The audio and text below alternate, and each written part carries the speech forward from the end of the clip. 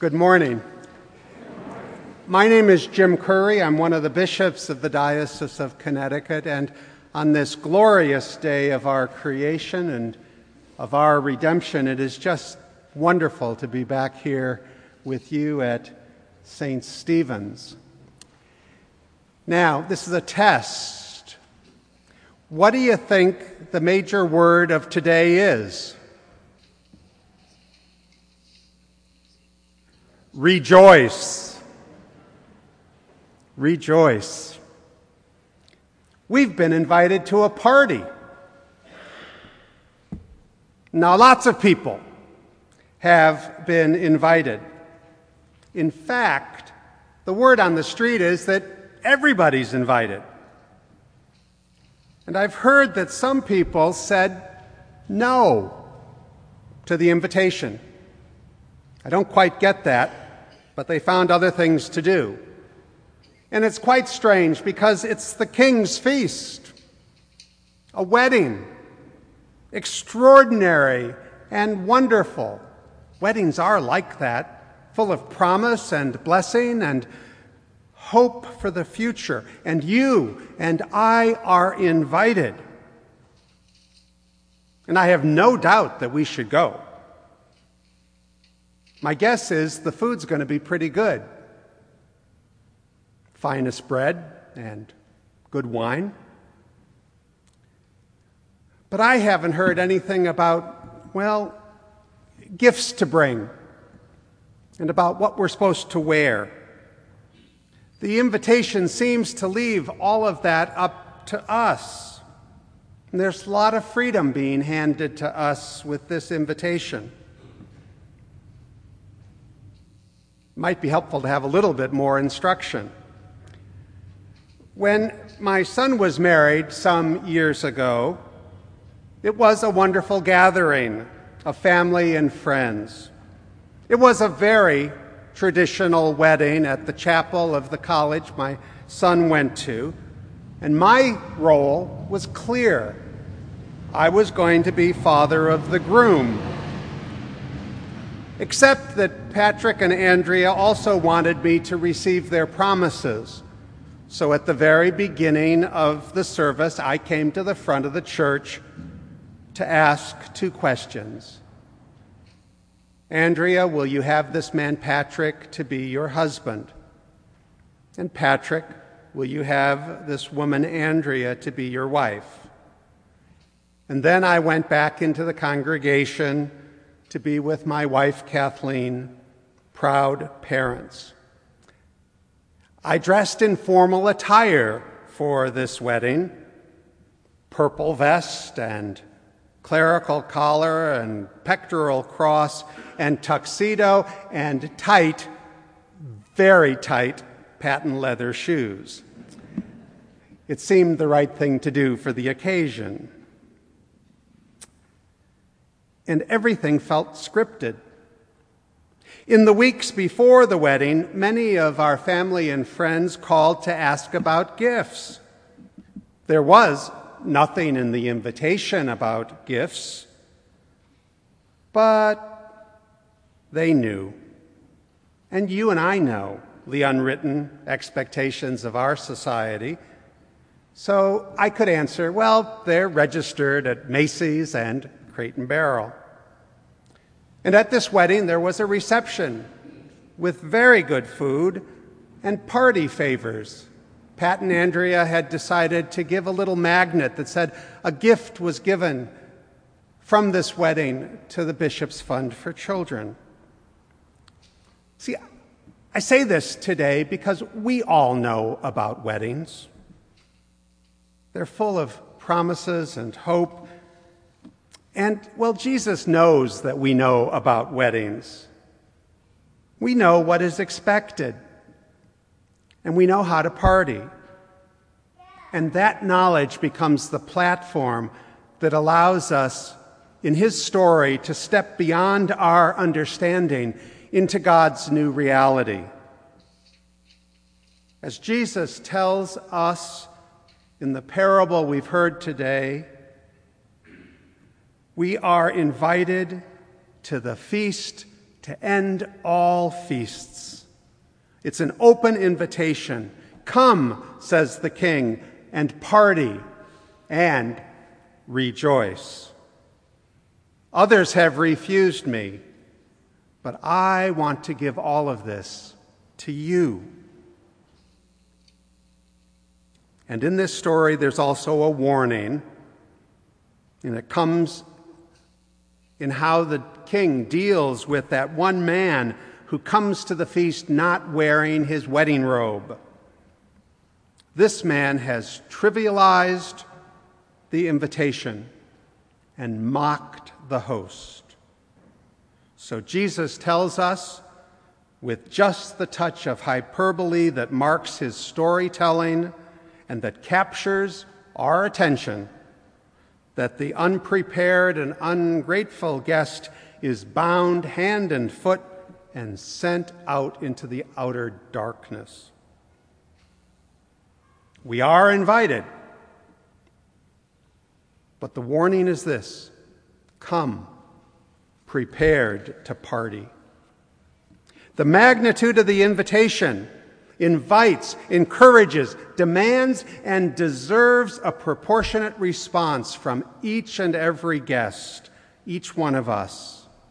We know about parties, and now we know about the kingdom of heaven, the realm of Jesus' reign in this life and the next.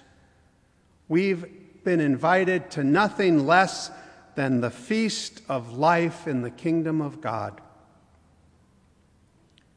We don't deserve the invitation, but it's been given to us. It's a gift offered because of God's abundant love for us. And this abundance of grace deserves our abundant and extravagant response. We are a people called into the kingdom of God to live out the joy of that invitation with all that we are and all that we have. And there's another layer of understanding about this feast, because in Jesus, all feasts bring us back to a simple meal in an upper room on a night of betrayal and violence and deepest love. A meal in which Jesus offered and still offers himself, body and blood, in the simplest of elements, bread and wine, and he offers them for us. Every time you and I gather in community around the altar of Jesus to bless and eat the bread of Christ's body and to drink the cup of salvation, the banquets are fused together. The past and the future are made present to us in Jesus' sacrifice and in his promise. So it's not some distant feast way off in the future that we need to dress ourselves for. The feast is right now. And the robes have nothing to do with clothing. In Ephesians, St. Paul expands on this image of clothing to include the whole armor of God. He writes, "Fasten the belt of truth around your waist, and put on the breastplate of righteousness. As shoes for your feet, put on whatever will make you ready to proclaim the gospel of peace. And with all of these things, take the shield of faith, with which you will be able to quench the flaming arrows of the evil one. Take the helmet of salvation and the sword of the Spirit, which is the Word of God." In another letter, Paul writes in much less militaristic imagery, He writes to the people in Colossae, as God's chosen ones, holy and beloved, clothe yourselves with compassion, kindness, humility, meekness, and patience. Bear with one another, and if anyone has a complaint against another, forgive each other, just as the Lord has forgiven you. Above all, clothe yourself with love, which binds everything together in perfect harmony. And then, as we heard this morning, he writes to the people in Philippi, finally, beloved, whatever is true, whatever is honorable, whatever is just, whatever is pure, whatever is pleasing, whatever is commendable, if there is any excellence, if there is anything worthy of praise, think about these things. Keep on doing the things that you've learned and received and heard and seen in me, and the God of peace will be with you. I think that each one of us, like Paul, has to work out a personal understanding of our spiritual wardrobe, an understanding that is for us consistent to the calling of Christ and the invitation of the King. A number of years ago, on my first trip to Mozambique, I met a man whose name is Gideon. And Gideon, I think, is one of the best-dressed people I've ever met. And I want to introduce you to him today. I know that you won't be able to see this picture well, but this is Gideon. And now for 55 years, Gideon, as a layperson in the Anglican Church in Mozambique, has been a teacher, a catechist in the church. He's from a very, very small village called Mendauni. And this village has no water. It has no electricity. The homes are very simple huts. Gideon himself has no formal education. And yet, day after day, week after week, year after year, Gideon shares the story of God's invitation. He lives into it and offers it to others. Gideon, as catechist, leads prayers for the community. Oh, let me tell you about their church. It's a three-sided lean-to almost, built with cane sticks and a couple sheets of metal for a roof. The seats are those little plastic chairs that are ubiquitous around the world, and a couple logs, and an altar. And Gideon brings people together for prayer. He leads worship with the Book of Common Prayer. He helps people enter the stories of Scripture. And when a priest comes by, every couple months, he helps set the table for the feast. But it's not just in this small church that Gideon is at work. It's also in the village and in the surrounding areas. Years ago, he helped build a medical center in Mondeni so that young women would have a place safely to deliver their children. Over the years, he's taught generations, actually, to use mosquito netting so that especially young children can be protected from the bite of malaria-bearing mosquitoes. He's reached out to people in times of celebration and in times of great tragedy. He's been with people in prayer in times of need and in times of thanksgiving. And he's done this through years of war and years of peace, through years of drought and years of flood, through times of famine and times of relative plenty.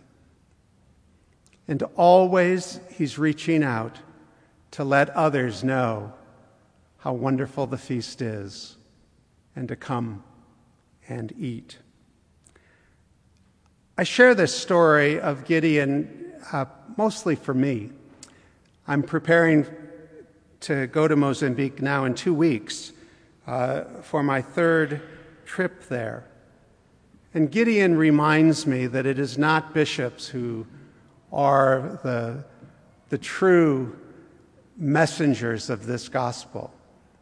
It's everyone and anyone who's willing to recognize what the gift is and to put on the appropriate robes and to go out in the world and feed others. To feast with Christ is to respond with excitement and joy and energy to God's invitation. And it doesn't happen just inside the church. Like Gideon, you and I are sent to be wedding guests out in the wider world, taking the Spirit which we have received and sharing the riches of God's gifts with all people. We in the church have become much too tentative and much too timid about living the good, joyful, transforming news of God's love. Sometimes we forget to put on the wedding garments. God's invitation asks for an extravagant response in each of us. Today and every day, we are being called to bold affirmation and proclamation of this gospel. The invitation's been given to us. Indeed, let us celebrate the feast. Amen.